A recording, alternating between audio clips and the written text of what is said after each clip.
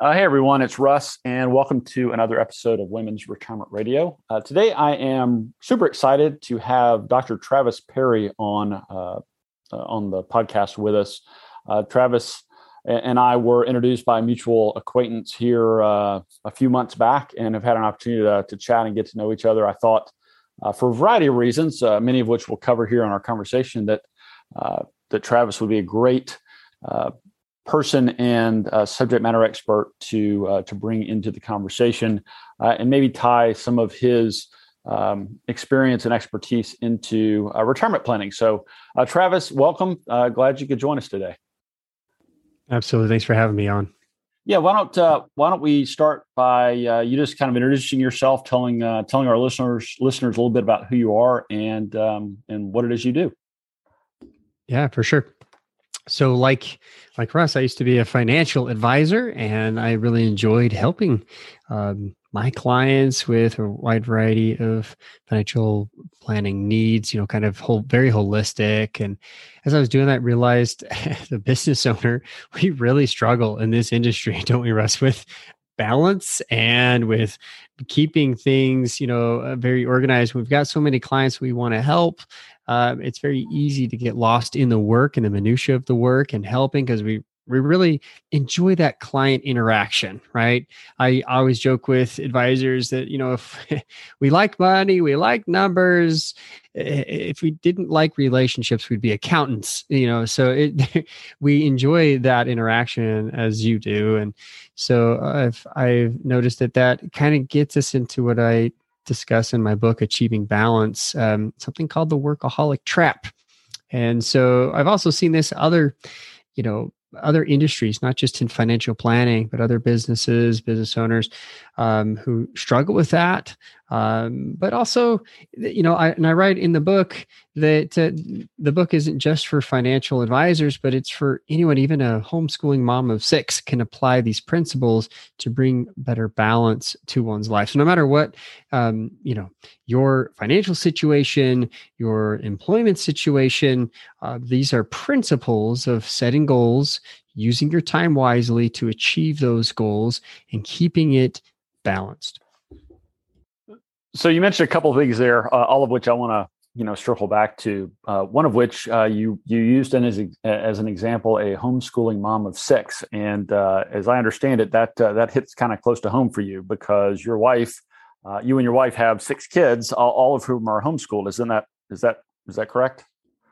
That's correct. Yeah, and that was my plug for her, right? My wink and a nod when she read through that is that, these are principles that anyone can really apply in any, walk of life.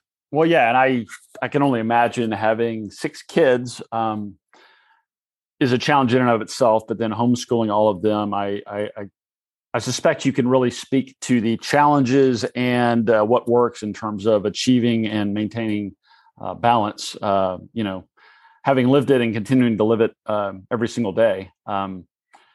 You mentioned your book, which was just published recently. Could you talk a little bit about that, and maybe we can dive a little bit more into kind of the meat of it in our conversation?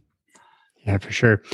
So we published Achieving Balance last year, and we had a great time rolling this out. It's really designed to help explain the method. I call it the Make Time Method. To achieving your business and personal goals, for achieving, your purpose in life in both areas. And, it's a guide, it's a system. So many people have tips and tricks and hacks on how to manage your time better and not be so scattered and disorganized. And this is really a step-by-step 12-step formula that helps anyone really to create an ideal calendar and put that into place. That's all based on their goals and their values. Now, it's not Travis's 8 baby steps. No offense to Dave Ramsey, but this is not me telling you how to live your life. This is you taking what you want to do and applying it to a system, and then having the concept of the accountability at the end. How do you stay accountable to this so you don't just fall off the wagon, which is something that I've spent a lot of time researching, and hence why I got the PhD. Well, and this podcast is Women's Retirement Radio. So there's a thread of application to retirement and retirement planning through, everything we talk about with guests like you. And in my experience, and I'd love to get your thoughts on this, Travis, in my experience, a lot of people, I think of the retirement as like, basically limping across the finish line because they're so burnt out with work. Work is just, for many, certainly not all, is really just become the literal grind. And I suspect a part, maybe a big part of that is that maybe they don't have a good sense of balance, that, work is crept into other parts of their life, or they haven't really done a good job of prioritizing the other important things or activities or people in their life. And so that maybe they've gotten out of balance.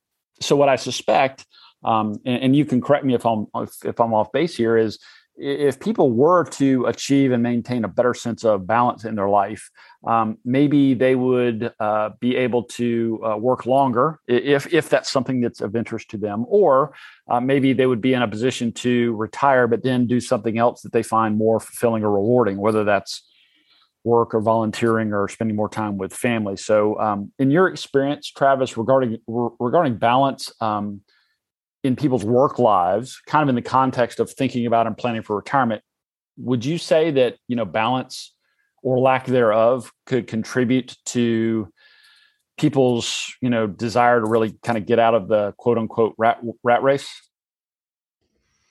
Yeah, I think there's a really great conversation we could have about that topic for sure. And it always brings me back to, what our goals are.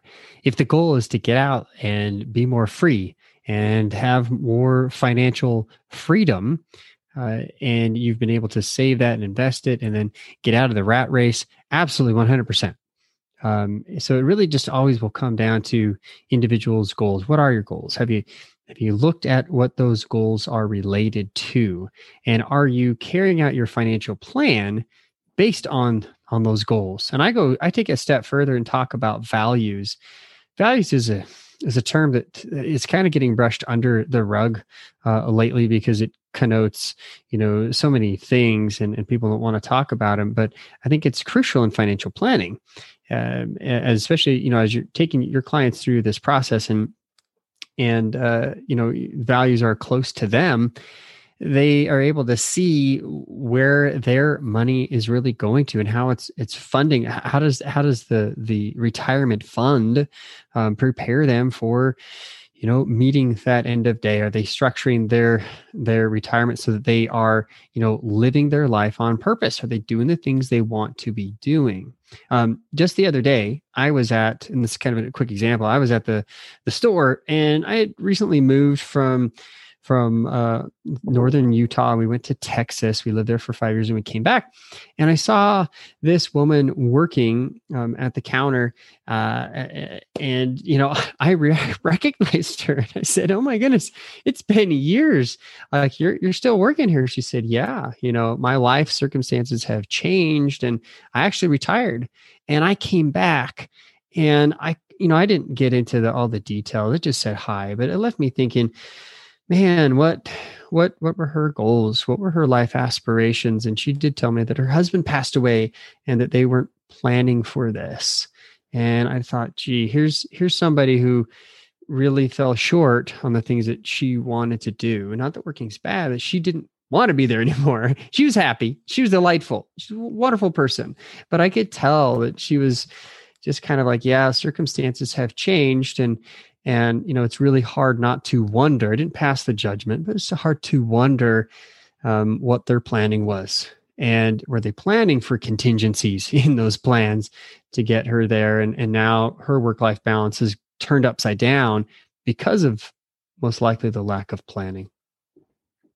Well, I'm thankful that you brought up the topic of values. That's something that I have written about and communicate a lot with my clients around, because I think having an understanding and acknowledgement of our values can really serve as a solid foundation for making decisions about, what's important to us. How do we spend our time? Who do I spend our time with? All of which you just touched on. So I'm glad you brought that up. The other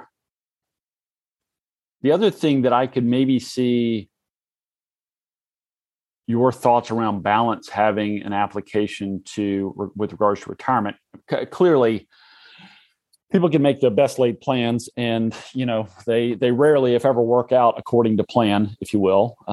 The story you just shared about your friend kind of illustrates that, I think, pretty poignantly. But I think also maybe a lack of balance could also potentially carry into retirement, because I've encountered people that are just so burned out that they're not so much thinking about retiring to something. They're really just trying to get out of work or get out of their routine or get out of the grind. But I can also imagine people that do retire, and now this 8, sometimes 10, sometimes more hours of day that they were spending at work or doing work is now gone. So now they have this vacuum in their life, and maybe they didn't take the time to achieve balance and find other things or other pursuits that they find fulfilling, or ways to spend their time. And so I'm curious, have you experienced people that have actually gone through the transition of retirement, but still find balance a challenge, even when they're not working full time? What is it? Parkinson's law that talks about, the time that we have allotted to us, we will use for a certain project, or the space that's, allotted, we will use up. I think that principle is so true, because I know so many who have retired and are busier than when they were working, right? Now work's not in their way. Now they're accomplishing all these things, and they've got programs and tasks. And, I know many who, do like grandma and grandpa camp, and, they're staying connected with their family, which is awesome. And, it's possible. It's possible that they may be, getting out of balance. But I think this kind of begs the question of what the definition of balance is. Everybody has a different definition. I've interviewed over 200 business owners and financial advisors, and they tell me all, it's more integration or harmony, or it's not doing, everything at once. And I've come to the conclusion that the first myth of balance in the book that I outline is balance is not doing it all at the same time. It's focusing on your highest priorities. So it may very well be, Russ, that when women are retiring, they're able to finally get to those things that are, more priority, and maybe they have a greater sense of balance. What I've seen actually more is that not only are they filling up their time with these other things, and they could be off balance, but it's likely that the person they are now turning into at retirement, okay, and this is a very real issue, the person they're turning into at retirement is like, wow, I lost my identity with my job, male or female. And if married couples look at each other and go, well, who are you? Now we have all this time together. And if they haven't been building that relationship to that point, yet the relationship is a high priority, they get to this point in time where, it's been called gray divorce, where you see a high rate of those who are now retired getting divorced because their values aren't aligned and their goals aren't similar anymore. And they've kind of grew out of love. I call it growing out of love. People call it falling out of love. We don't fall into love; it's an action. So you grow out of love in this phase. And it was actually highlighted to me, the Bill and Melinda Gates, divorce. That's brought up a lot of great divorce questions. Here's people, they've got millions, they've got billions. They're actually trying to give it away. Yet they really have grown apart. And I find that as one of the most serious issues of this time, which does have financial implications. It does have financial planning consequences.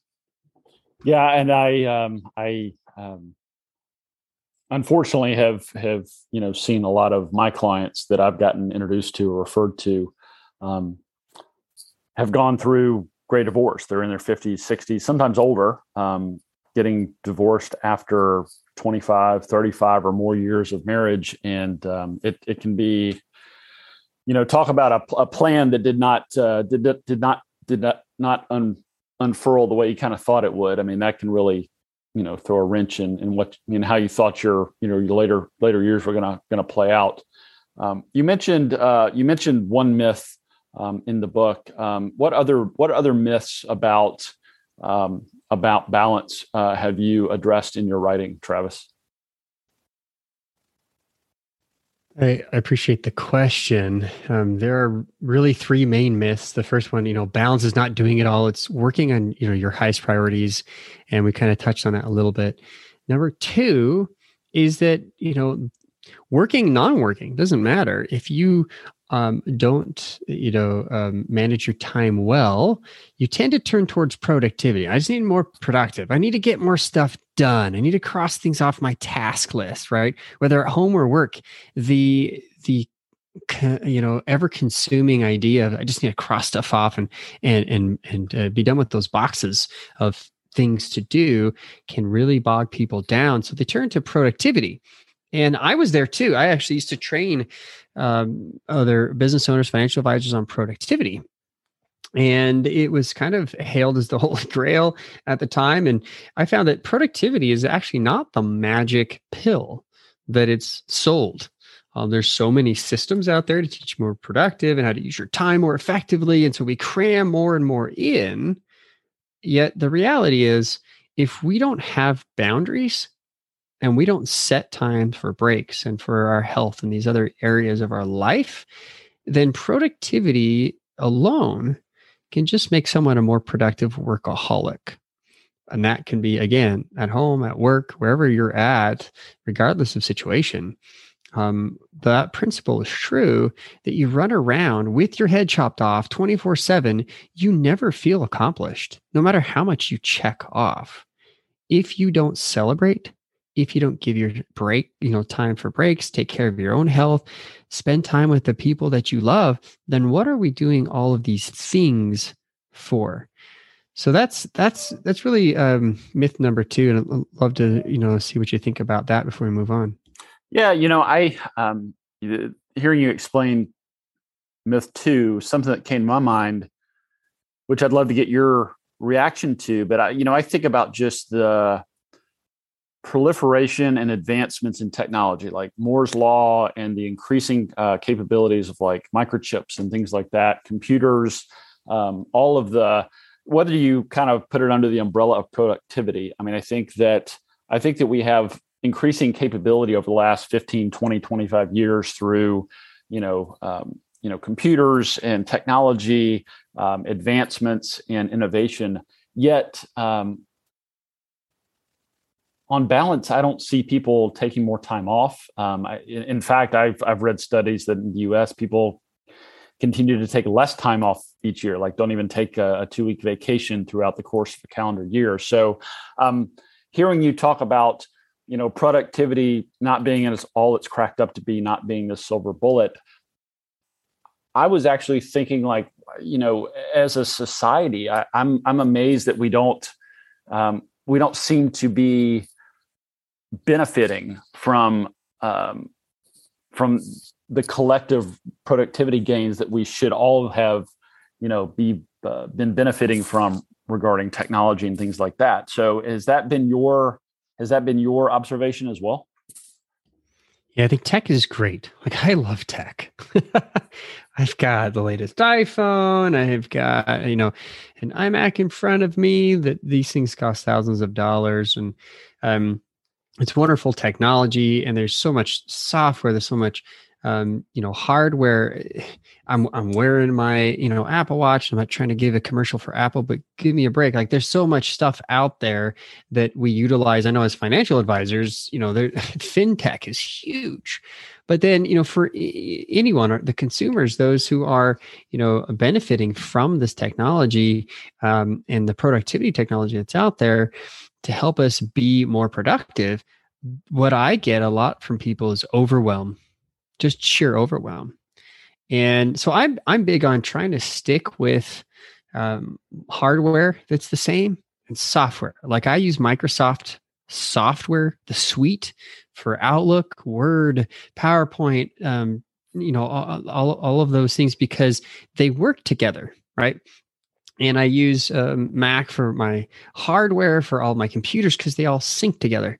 And I search on, other search engines. But I think when we try to use like every single app, every single new tech that comes out, it can get time consuming just to try to keep up and overwhelming to the consumer because there's too many options. You're right. You go to a really good restaurant, doesn't matter how good it is, and people rave and rave and rave about it. But if you show up and you don't know what to eat because there's too many options, you may give up and go someplace else. Yeah. And I think honestly, that's where we're at right now, Russ, is just we're overwhelmed with the amount of tech that's trying, air quotes, to help us save time, that we end up buying a $1,200 phone and we never read the manual. We just jump on and try to, play with it and take pictures and do the things that we think it's done and call people and text and whatever. But we underutilize the tech that we already have. Good grief, the more, that we keep coming out with like 3D technologies and other things that are coming our way with AI, it's just going to continue to become overwhelming. I understand why older generations just say, I'm not going to learn anything new. I just don't want to make the time to do that. Yeah. Yeah. I think again, kind of under this concept of productivity is not necessarily the answer. I think you're right, and that actually hits close to home because I'm a little bit of a technology geek myself, and I like to, check out the shiny new object app, software, or whatever the case may be. But I think acknowledging that there will always be a shiny new object around the corner speaks to the fact that we can't chase them all, because then we're just always in chase mode, and we're never in a position to actually benefit from the stuff, the tools, the technology that we do have. So I think that's a great point. And the other thing that comes to mind too, which you mentioned earlier, is I don't think productivity matters unless you have a really good sense of your values and what's important to you and what your priorities are. Because if you're able to squeeze another few minutes or few hours out of your day or your work week, I think you need to first decide, well, if you get some time back, where do you want to spend that time? Do you want to spend it with your spouse, with your kids, with your church, in the community, with your friends? I think a lot of people just say, well, if I get an extra 5 minutes or an extra hour or an extra 2 hours, I can spend that doing more of what I'm doing without really taking a step back and looking critically at how they're spending their time currently. So I think we could probably speak for hours on each one of these myths. But you've covered the first two myths. What's the third one that you address in the book? All right, so the third one is really kind of a bigger bomb than that, and it is that personal development is not the end all be all. So we start with, really prioritizing our life, becoming more productive, but creating boundaries to keep us focused and having, an ideal calendar and following some very basic principles of time management, which is all helpful and good. But what I found is I used to train, other business owners, as I mentioned, just in the productivity and the priority side, and found that if they didn't have great accountability, they'd often kind of fall off the wagon or go back to their old habits, so to speak. And when they did that, I did some research and found that a lot of those who were kind of going back is because they weren't having the coaching anymore. They didn't have the support. But then in addition to that, it was they didn't have very supportive family or home life or spouses. So the key that I found to all of this and keeping it in place is your spouse needs to be on board. Your spouse needs to understand the principles of balance, but then also support you in your effort to get there. And it's really not this huge discovery, because I think a lot of people, yeah, duh, Travis, that makes sense. If I want to change my diet, if I want to change my finances, it really helps to have both of the spouses there. And Russ, I know you've experienced this with your own clients. It's hard if you're only working with one of the spouses, the other one's not all that involved, right? Yep. So having them both on the same page is huge, to being able to see it through. But long-term, couple development that I introduced in the book, I introduced the term couple development. I wrote an ebook about it in 2010 when I discovered this concept. No one else had really written about it. No one really focused on it. And the idea of family development, kind of developing as a family, has kind of gone by the wayside because of some political things. But I really am trying to bring couple development into the spotlight. That is, personal development is great, especially, man, if you're single, that's what you have. You develop personally. But when you're married and you have someone that you're committed to, then, you have a partner that you're living with, like there's a level of commitment there that makes you really have to look at your time, because it's really not your own. You share that time with each other. You share space, you share resources, and being able to help each other. Not only is it helpful for you, but it's actually really good for the relationship. In fact, relationship, the best, researchers on relationship, the expert out there, Dr. John Gottman, has proven his theory of when couples are sharing goals and working to support each other on those, that they're happier. My dissertation work went a little bit further and said, what about the values? Couples' values. When couples have the same values and goals, not only are they doing better in their relationship, but they're actually happier psychologically. And for your audience, Russ, they do better financially. So there is a big need to not only help each other to be balanced together, but continue on this path. If they're married and, are living together, continue on this path to helping each other, being on the same team, sharing those values and goals, so that will continue to help the workaholic tendent person to not go back to their old ways, but also move forward and achieving all these goals together. And I've got to believe that also lays a healthy foundation to help a couple, avoid the pitfalls that they might otherwise encounter, where they maybe wind up in divorce court later in life because they've grown apart, or they've been focused on career, or focused on, raising kids, or whatever the case may be. I think, or I would imagine that what you're describing with this, this approach to couples getting on the same page and growing together, holding each other accountable, I would imagine that just provides a really deep and beneficial foundation for the relationship itself, let alone the fact that, they can, achieve better balance and things like that. So I would imagine, tell me what you think, Travis, but I would imagine that, that the benefits of this couples approach, not just to accountability and balance, but just, I would imagine it has far reaching benefits throughout the relationship and the broader family. Is that fair to say? Very. Yeah. And that's interesting, because I was attacking it from that perspective, and I was trying to find out I was looking at a strengths-based approach to what makes really good couples really good. We tend in research, especially in family science, to focus on the problems. Divorce. Oh, well, the first year is the hardest. And the first 10 years, if you can make it actually past 7, the average is, the age of a marriage divorce is 7 years. And we look at so much of the reasons why things fail. But oftentimes we don't give enough, kudos to those who have made it, and look at the patterns of those people.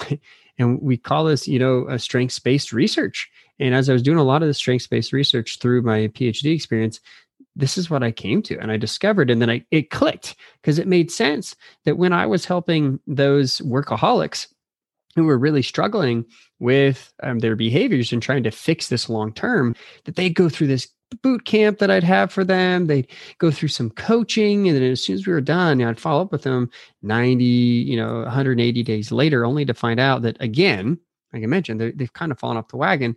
So when I put those two together, and I really made this discovery that involving the spouse is where it's at. And I started to involve the spouses. And once I experimented with couples and said, hey, yeah, I'm here to help you, but your spouse needs to be involved, it was like, oh, yeah, that's true. Like, that would really help. And all the research started coming back as I was working with real life couples that really proved the point of this theory, and then the research involved in it, the actual data that I have from surveying hundreds of and thousands of couples that shows us that yes, at least in America, married Americans who have the same goals and values do so much better. So it's got both the fixing a lot of the negative issues and focusing on values and goals, but also the future of helping to achieve those things, which enables one to realize, like, yeah, I don't need to continue to work so much, that my accomplishments can be outside of work, not just there. Yeah. I find that just fascinating. It almost creates this virtuous cycle or loop where you're helping yourself by helping your spouse, and you're helping your spouse by helping yourself, which I think is fantastic. Travis, I know we've kind of talked around a lot of what you do. We've kind of talked about it from the perspective of the 3 myths that you outline in your book, but to draw like a finer point on it, what would you say is the biggest challenge that you help people address or solve through your writing and your work? I think the biggest issue that I help solve is achieving goals. People want balance, not because they want balance. It's the funniest thing. Like they feel balanced when they are achieving those things that are the most important to them.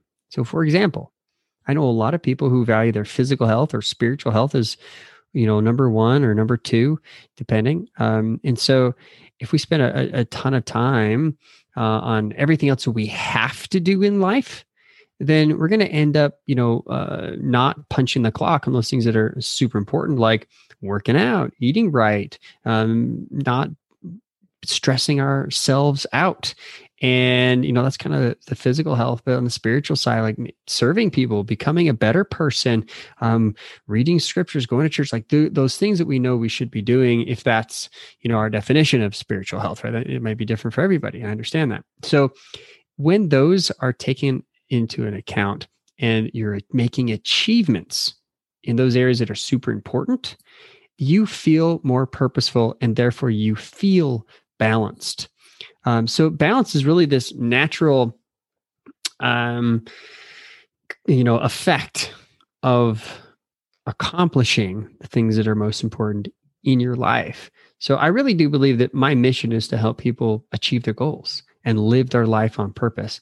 The whole reason why I actually wrote this book, Russ, was because my father passed away at age 49. My mom was not prepared for this. Our family of 8 was not prepared for this sudden change in everything. It affected our family business. It affected so many, relational things. And how old were you at that time, Travis? I was 26, and I was a financial advisor, and that was my first death claim. So having to process that and be my own father, I explained it better in the introduction to the book, but I was just floored. I was absolutely floored. And as I wrote his obituary, this is when I really got thinking and it started changing my life a lot, going, man, what if I only make it to 49? What if I only make it to 40? Like, am I going to leave an impact on the world, on my family? Are 1,000 people going to show up to my funeral if they did my dad?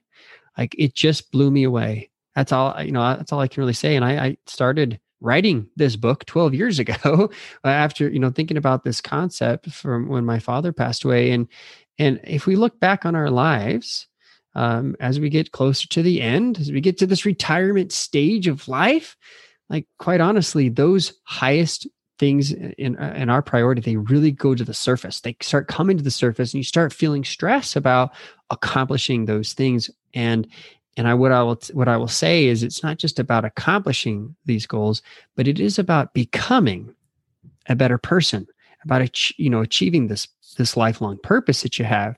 And that's really, quite honestly, Rose, that is really where I feel I'm supposed to help others, everyone, to live that internal purpose, those values that really drive them to become the best person that they should be. And I know a moment ago you basically characterized the biggest challenge you help people address is achieving their goals, because goal achievement seems to go hand in hand with feeling balanced, feeling calm, feeling happy. But hearing you describe the story about your father's passing, it sounds to me like another layer or another facet of that is helping people minimize regret in life, which is maybe just the other side of the same coin. But have you ever thought about it from that perspective, or have you had that conversation with people you've worked with about not just doing the things that are important for you to achieve goals, things like that, but also making sure that you don't miss the opportunity to do the things that are important to you, and maybe look back later in life, or maybe not even have the chance to look back because you didn't get to do some of the things that are important to you? Yeah, and that is on my mind a lot. While I see the example of my father, who I think really accomplished what he was supposed to do in his time, I know a lot of people don't, and they live with that regret, and it causes a lot of stress. So I think one of the biggest things is, regret might be up there, but stress may actually drive us right to worse health, kind of speed up the process. So in a way, I honestly think I'm helping people to extend their life and to really live it on purpose, have a better quality of life, which is sometimes better than quantity, but I think also extending life by reducing stress and accomplishing the things that they need to in the areas that they should, can give them both satisfaction of both quantity and quality. Yeah, that's fantastic. And I think whether you look at it from achieving goals or reducing stress or minimizing regret, I mean, at the end of the day, all of those, I think it's fair to say, are going to lead to better balance, more happiness, better relationships, all of which I think as a society we could probably all do with a little bit more of these days. So I think that's important and great work.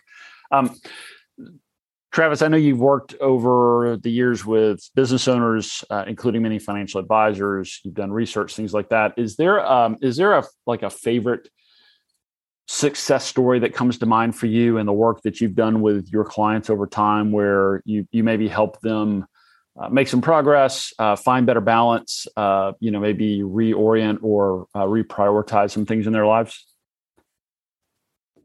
Great question, Russ. I appreciate that.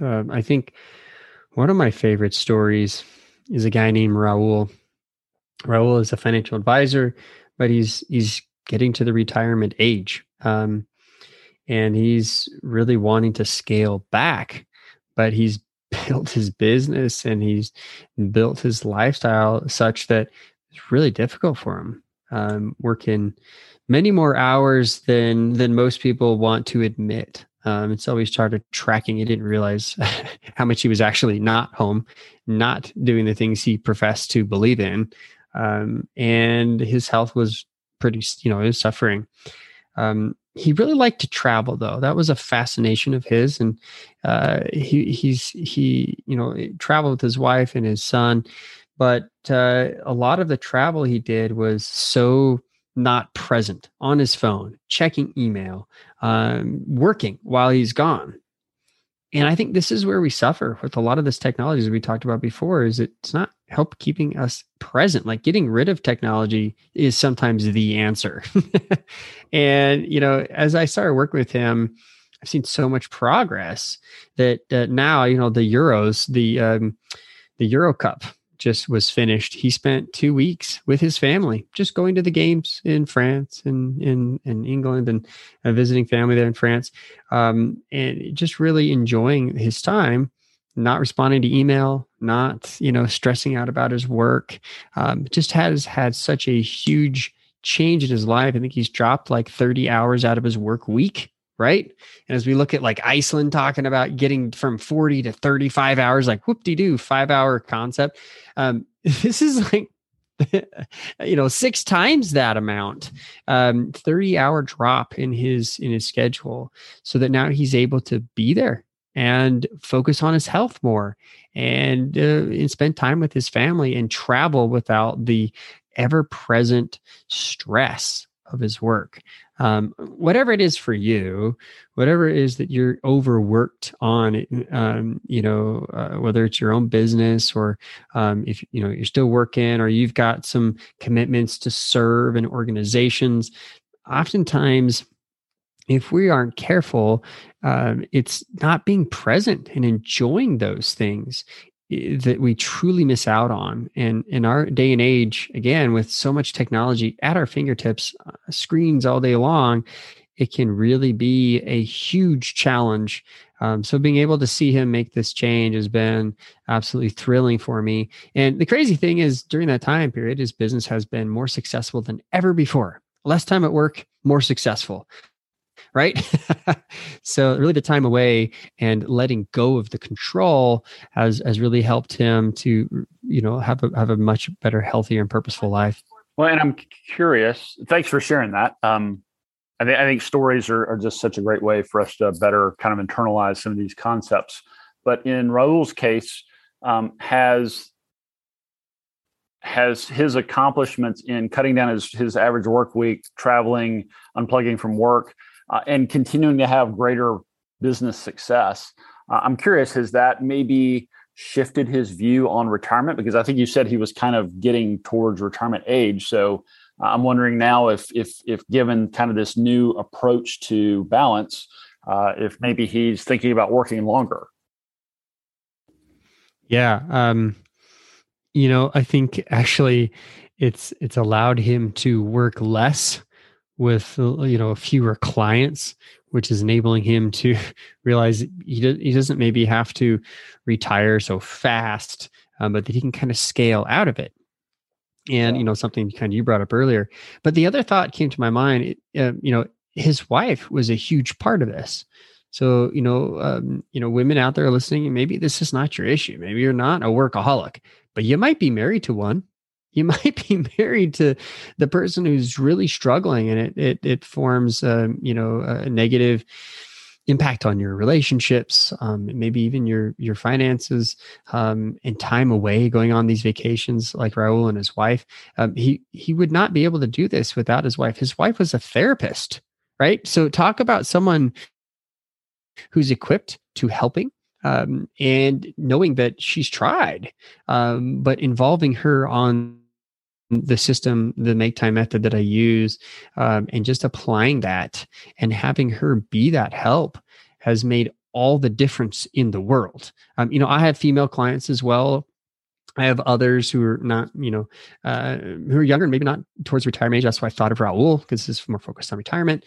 But I have female clients who have had the same issues with overworking and feeling the mommy guilt. Anne has really struggled with this.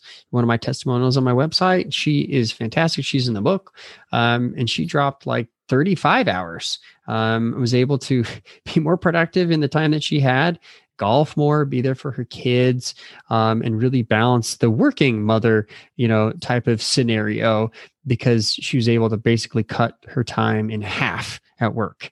So it's living the dream right there, as far as what a lot of women want to be doing is working part-time and being there with their kids.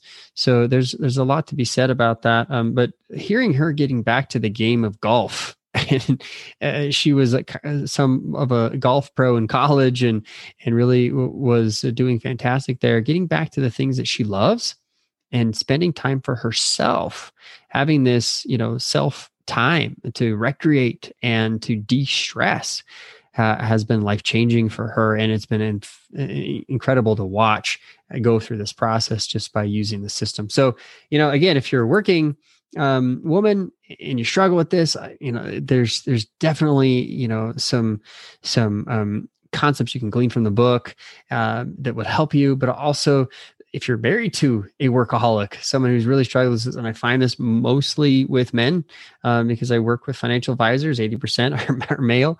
But the fact that you can be there to help and support him through that process is actually the key to long-term success. So you've mentioned a couple times the make time method in the book, and clearly, we encourage everybody listening to this to go out and get Travis's book. We'll have details on how to do that here in just a moment. But Travis, I wonder if you'd be willing to share maybe just a glimpse, or at a high level, maybe give our listeners a little bit of a taste of the make time method, just so they maybe leave our conversation or walk away with some ideas on how they can maybe start working on this, on their own, maybe while they're waiting for the book to arrive in the mail. For sure. Yeah. So the make time method really at a 60,000 foot level is be productive at work, or be productive during the time that you need to take care of tasks, right? Whatever your work is, if you're getting paid or not paid, doesn't matter. Be productive.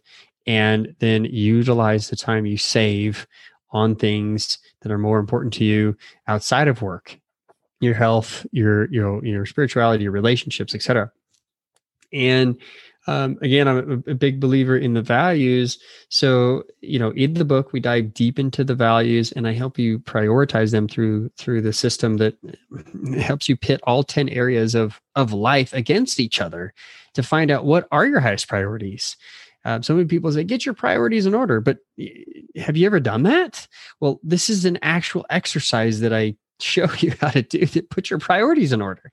And then throughout the day, I have a system to help you be more productive by processing your emails, your task lists, your messaging, your phone calls, your to-do lists, all of the things that, are on your plate to do that day, whether you're working for money or not. They're costing you time, projects, concepts that you're trying to help other people to do. And my wife, she was, took some time out of her busy day. She's a mom of 6 homeschooling kids. She took my oldest daughter, and they went and did service for 6 hours this morning, helping out at a cannery to help can food for those who are struggling financially. And it's interesting, when you're able to do these kinds of things and put those in priority and put them in an ideal calendar that you then keep track of and care for, it helps you to be more productive throughout the day, and you feel more accomplished. So that's the big key, is being able to then spend the time to create this ideal calendar. And on your ideal calendar, I suggest spending an hour a day processing all the things that need to get done. I introduce it in the 3-step process of basically looking at the importance of each. And if you can take care of it in 5 minutes, do it. If not, put it on your calendar to get done. And the things that aren't really that important, find a way to get rid of them or delegate them or, automate it. Okay. And by so doing, you don't spend a ton of time trying to analyze everything that you've got to do. It's a very quick step-by-step process. And then that last piece of having that accountability of involving your spouse, sharing with each other what it is you value, working to support each other, having time together, date nights, and doing those things that really build up your relationship. So it's not just about accountability, but it's building that relationship is really the missing piece in this whole balance equation. That's great. Thanks for sharing all that. And again, I can't encourage people enough. Be sure to go out and get a copy of Travis's book. We'll include details on how to do that here towards the end of our conversation. Travis, a couple more quick questions. So This podcast is all about women in retirement. So I'm curious, though you're not a woman, clearly, when you think of the word retirement, what comes to mind for you personally?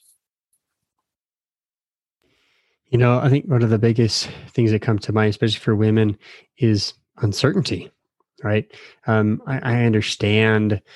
I talk every day, men, women, about their fears, about their goals, their dreams, their concerns. And, in general, again, this is very generalized for this audience, women tend to have a bigger fear of uncertainty. Men typically, again, we're talking averages, typically are able to take more of the risk. They're risk takers from a young age, and that's a good thing, right? It helps to kind of balance each other out. But with that, the uncertainty, and I found that a lot of women, they really just want to know what's going on, and maybe not every single detail. They may not want to, geek out on the analytical side of financial plan, but being involved and having say and being an equal partner in the decisions being made, I could not champion more. And again, being a financial advisor, being on that side of the table and knowing, what it's like to have, clients, married clients who are struggling, knowing that, deep down inside, she may not be giving any, consideration at home in the financial matters, kind of strikes me as a very sad point that women who want this type of certainty should be understanding their financial plan, and they should have a very big voice and role in how things are carried out. Because the reality is, and I saw this, a sad reality, obviously 49 is a very young age, but the reality is men die first. It's just how it is. And so if men die first, then women are left to pick up the pieces and go, well, what is this thing? What is this plan? And in fact, I've seen a lot of research showing that as soon as a death in the family occurs and they've been retired, whatever, a lot of times women change and go to a different financial planner because they were never involved in the process in the first place. So they don't even know that person. They don't even have that relationship. So Russ, the fact that you are making this a big part of what you do in helping women with their retirement, females with their retirement, is helping. I believe a lot. The market, just the consumers in general, and I think what you're doing is fantastic. Well, I appreciate that, and I also appreciate your perspective on retirement, especially as it relates to women. And the statistic you referenced, which I've seen, was done by Fidelity a few years ago, and it said within 12 months of the death of a spouse, 70% of widows will change financial advisors because, as you stated, A, they either didn't have a relationship with the advisor, or B, the advisor, they feel like the advisor is condescending in his or her communication to the widow, which, again, I can't even wrap my head around that. But yeah, clearly there is a lot of room for women to be more vocal, have more of a voice in the family's financial decision making. So yeah, thank you for that. Travis, this has been great. I feel like you and I could easily talk for another hour, but in the interest of your time and our listeners' time, if there were one thing that our listeners could take away from our conversation today, what would you want that one thing to be? Live life on purpose. Don't be afraid to do the things that you should be doing deep down inside. We all have a mission in this life to accomplish, and we're either moving toward it or moving away from it. And the peace of mind, the true balance that is felt, is when you're living your life with that purpose and you're moving toward it because it's something that motivates you. You're not motivated by the fear of not, but you're motivated by the love of embracing who you are and your purpose. So if you have that purpose, fantastic, work every day towards it. If you don't have that purpose, pick up a copy of my book. It definitely lays out why I wrote this about my father and trying to help people all over the world really to embrace this concept of better balance. You can get that at achievingbalancebook.com. You pay the shipping. I actually will ship that to you for free. I don't charge you for the book cost. You can get it on Amazon too, and Kindle and such. Anywhere from $5 to $19 or something. But go to the website, pick that up, and give it a good read. It'll be available on audio very soon. So make sure you pick up the audio version of it as well when you check out. But honestly, at the end of the day, Russ, the thing that I would really instill on your listeners is live life on purpose.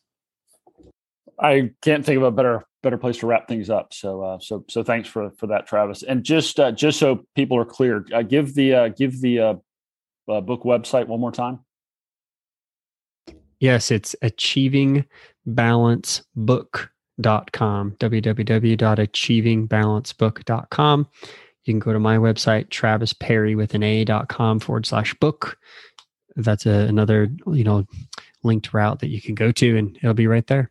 Perfect. And we'll definitely include links to the book website, Travis's website, in the show notes for this episode, so people will have an easy way to follow up and learn more, get a copy of Travis's book, and work on their own balance in their own lives. So, Travis, this has been great. Anything else you want to add before we wrap it up today?